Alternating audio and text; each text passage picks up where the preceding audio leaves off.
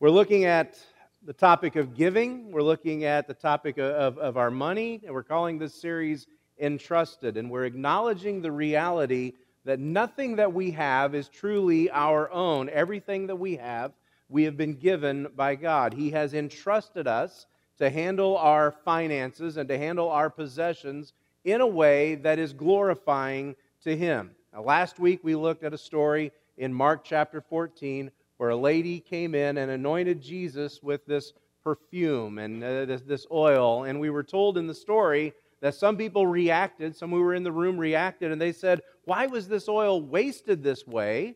It could have been sold for about a year's wages, and that money could have been given to the poor." And they scolded her for her waste. But then Jesus encouraged her, and Jesus says of that woman, defending her gift, He says, "She has done what she could."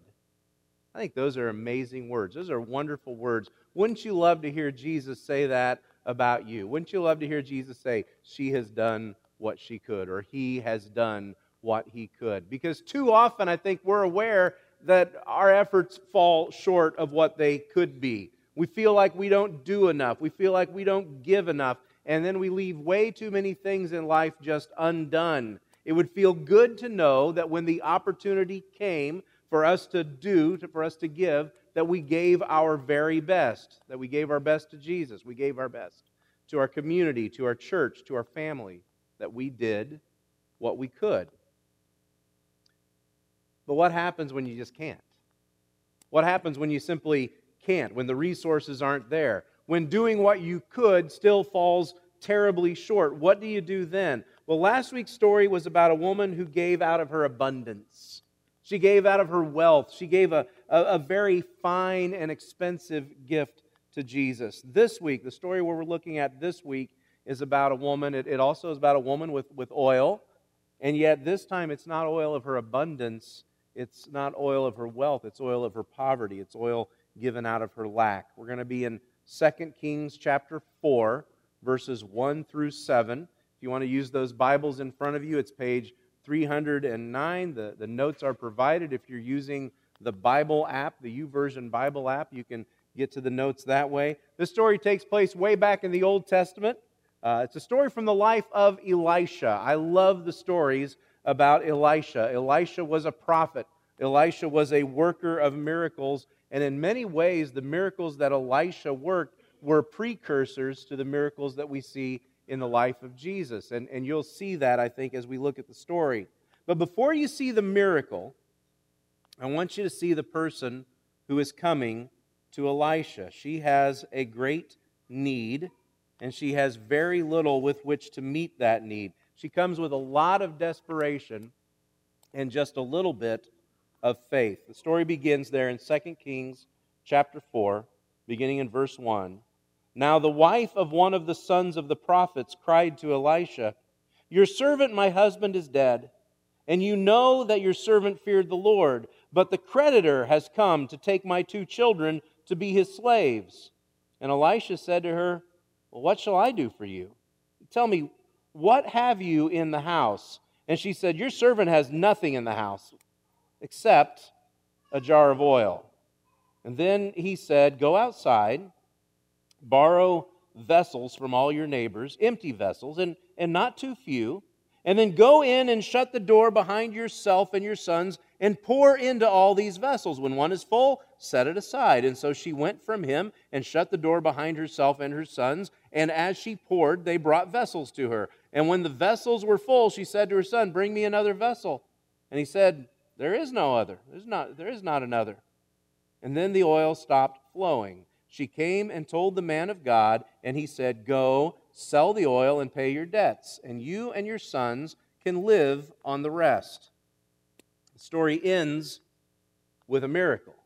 God steps in and does something amazing. But before that happened, this woman had a choice, and it's the same choice that every one of us has. Like that woman, we have to admit we can make a choice, and we have to admit that not everything that we do, not only everything that we choose to do for ourselves is right. Not everything we choose to do for ourselves is right. This woman was in an awful position, not just financially, but but culturally. Her husband was dead. He had been a prophet. Apparently, he was some associate of Elisha's. And like most prophets, like most preachers, her husband did not leave her with a lot to live on. I do that on purpose with my wife. I want my wife to remember always that I am worth more to her alive than I am dead. And I feel safe when she realizes that. I'm worth more alive. It's best to keep me around. But bills were due. And in that world, women had very few options, and none of the options were good. Her options were she could sell her sons into slavery and pay off the debts, or she could sell herself into prostitution. That's the reality of a single woman living in that culture. And that wasn't just the reality, that was acceptable. You know, the idea of selling your children, I don't know, maybe you're kind of thinking that wouldn't be a bad plan some days, but the idea of selling your children into slavery, that sounds horrible. That sounds inhumane, but it was allowed. It was allowed under the law of Moses. The law of Moses allowed a creditor to take your children into slavery to pay off your debts. It was not illegal.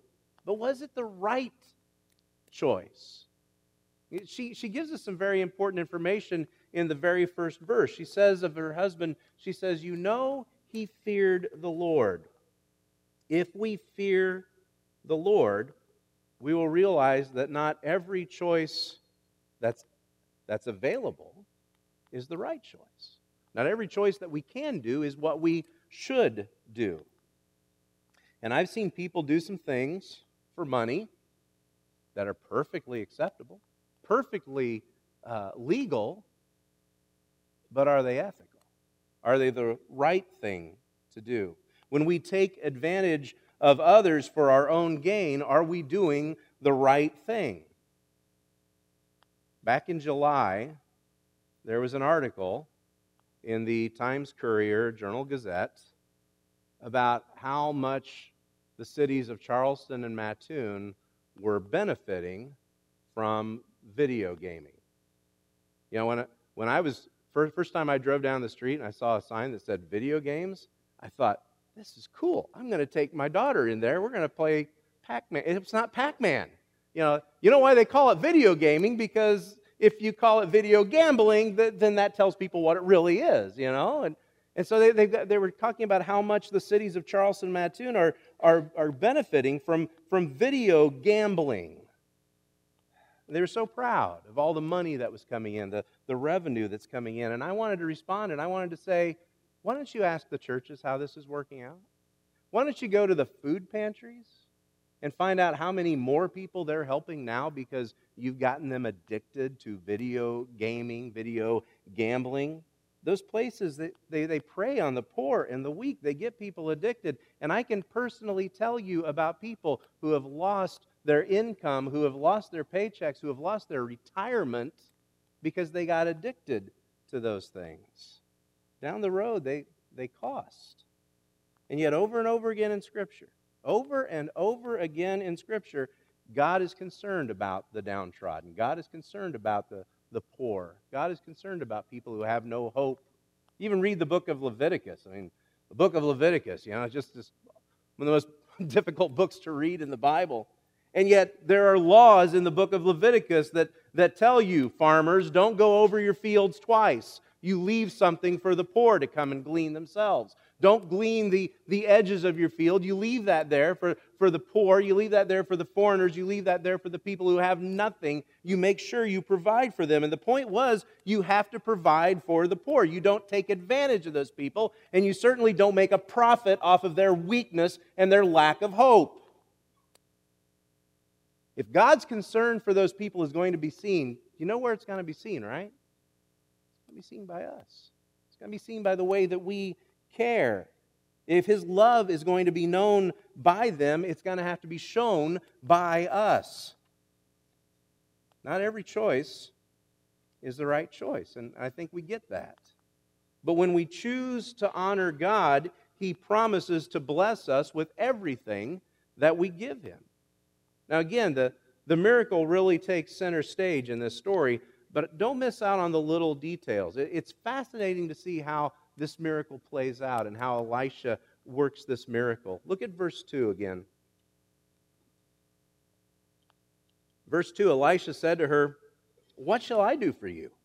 Tell me, what have you in the house?" And she said, "Your servant has nothing in the house except a jar of oil." By the way, when you hear jar of oil, don't be thinking big jug of oil. You know, this isn't even a big jug of olive oil. This is a little flask of oil. In fact, the wording there is best thing we can come up with is this is the kind of oil that Jesus was anointed with last week.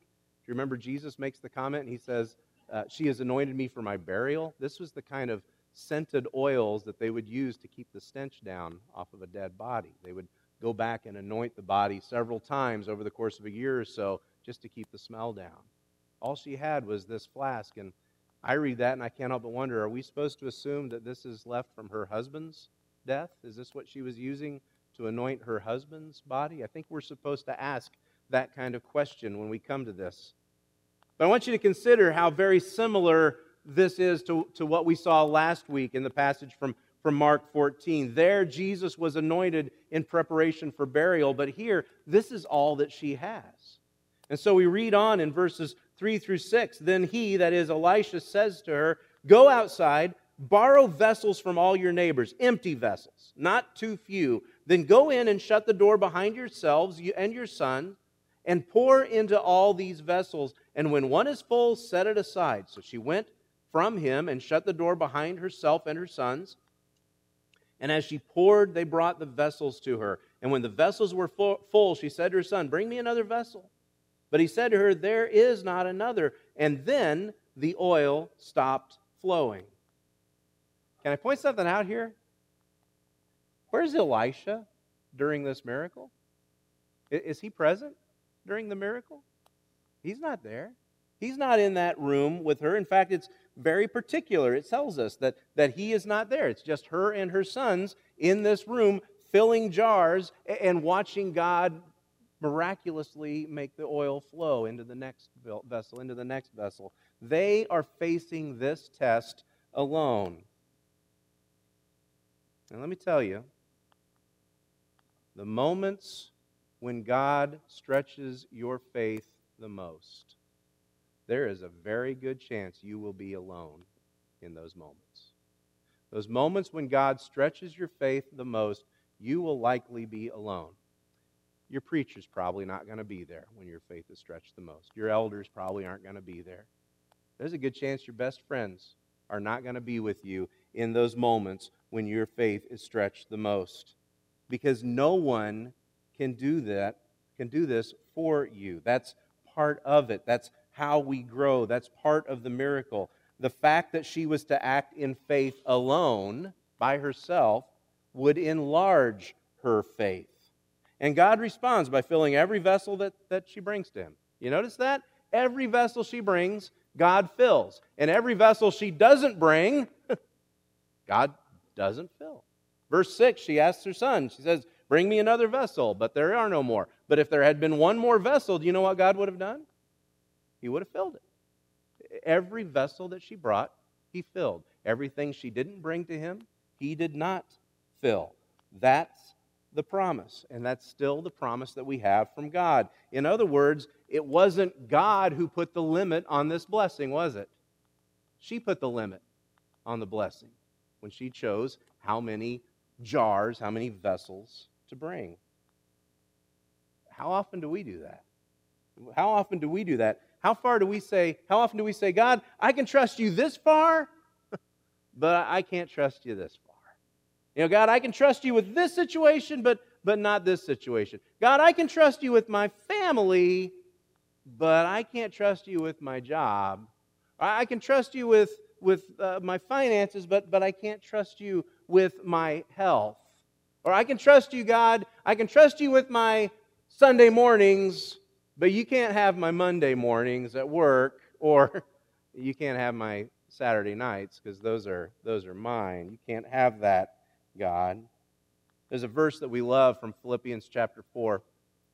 Philippians 4:19, Paul says, "My God will supply every need of yours according to His riches in glory in Christ Jesus. Isn't that a great verse? My God will supply every need of yours according to His riches in glory in Christ Jesus. Now, Paul knew that that was true because he was in a position where he had no choice but to trust God. He was in jail. He was locked up. He had nothing of his own. He was in a position where he had to trust God. And in fact, he could tell the Philippians that this was true because they had helped meet his needs.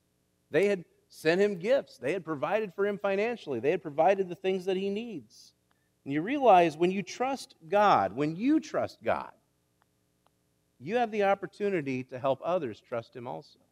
You have the opportunity to help others grow in their faith also. And that's another important lesson we see in this story, and we can see it in our own lives also. And that is, the lesson is this: God blesses us to the point that we can bless others. God blesses us to the point that we can bless others. All of these stories about Elisha here in these chapters, they all take place during a famine, very, very difficult time in the history of God's people. And so we can't miss that while it's about, this story is about this woman and her sons, and they are saved through this miracle, there is a greater impact than just what happens in their little home. There is a greater impact than just what happens in that room. Again, verses 6 and 7, when the vessels were full, she said to her son, "Bring me another vessel." And he said, "There is not another." And the oil stopped flowing. She came and told the man of God, that is Elisha, she came and told Elisha, and he said, "Now go and sell the oil and pay off your debts, and you and your sons can live on the rest." Their need was met, but out of the overflow, out of the abundance that God blessed them with, they were able to sell, they were able to trade, they were able to bless other people. You know, it's not hard to see the connection between this miracle and the story of Jesus multiplying the loaves and the fish. You know, John, every gospel tells that story. It must be important if every gospel tells it. And yet John's the one that tells us that the story begins with 500 men. We're not told how many women or children, but we're told that there are 500 hungry men that have followed them. And the disciples, they come to Jesus and they say, "Send these guys away. What are we supposed to do? We can't feed this many people." And Jesus says, "Well, what have you got?" And they find one little boy with a good mommy who packed his lunch for him. You know, he's got his lunch. He's got 5 little loaves of bread. And when it says loaves, we're talking like biscuits, basically. 5 little biscuits and 2 pickled fish. Did your mom ever pack pickled fish for you for lunch? No? She's not a very good mom, is she? Anyway, 2 pickled fish and 5 little hard loaves of bread. But when the story is done, what do the disciples pick up? They pick up 12 basketfuls of overflow, 12 basketfuls of leftovers. Now, do you think that's significant? We got 12 disciples and we have 12 basketfuls. Do you think there's a lesson in that? Are we supposed to pick up on that? We're supposed to see something? Whereas before, all these 12 guys could see was what they didn't have. That's all they could see. We don't have enough. After they trusted Jesus, suddenly they had more than they need. God filled their baskets to bless others. God filled the vessels to the point where she could bless others with the oil. What will He do for us when we trust Him? What will He do for us when we trust Him with our finances? What will He do for us when we trust Him with our possessions? What will He do for our church family? What will He do for our community? Will He not fill us with such blessing that we can bless other people? That's the lesson we learn over and over again. We have been entrusted so that we can bless. The only question is whether or not we will trust Him. Will we do things His way? Will we do things His way, or will we do things our way? Will we trust Him to fill everything that we give Him? And when He does, will He bless us with the overflow? And will we bless other people with that overflow? Those questions they're all for us. God has already proven Himself over and over again. God is willing to meet our trust with His blessing. You know, at the beginning of the story, the woman comes to Elisha, and really she doesn't come with what she has, she comes with what she doesn't have. She brings what she doesn't have to Elisha. Now, she does have something. She has bills. She doesn't have the money to pay those bills. She comes and tells him about the bills that she has. And Elisha says, well, what do you have in your house? And her first response tells us everything we need to know. She says, I have nothing. And then she says, well, wait. I have one little jar of oil, one little container of oil. That's all I've got. And you hear the defeat in that statement. This is all I have, she says, and it is not enough. Maybe that's what you've come to God with also. Maybe you've come to Him not with your blessing, not with your overflow, but maybe you've come to Him with your need. And you've come to say, I can't pay my bills. I can't handle this stress. I don't have what it takes. I don't have what I need. The very first call that Elisha has for her is to trust. He says, go to your neighbors and ask for empty jars. Just go and gather up empty jars from your neighbors. And I'd like to ask you, what are you willing to trust God with? What are you willing to trust God with? Are you willing to trust Him with your finances? Are you willing to trust Him with even with your failings? Are you willing to trust Him with everything that you don't have? All of those, all that emptiness that you know is a part of who you are. Will you trust Him with that? And will you trust Him to transform your trust? Will you let Him entrust you so that you can bless others? Let's stand together and pray. Father, you have blessed us with so much. Every day we're aware of that reality. And so now we ask that you would open our eyes to our need to trust you more. Show us that as we trust you, you will bless us. We don't ask this for our own gain. We ask this for our ability to give and bless others. We want them to see your love and your compassion at work within us. And so prepare us for opportunities to share with others. Let us see the possibilities that are in front of us and let us act not just to meet the physical needs of others, but so they might see your Son in us, so that they might know His compassion through the compassion that we show. And they might know His love and His forgiveness through us. We thank you that we get to do that. We get to share in that blessing. It's in Jesus' name we pray. Amen.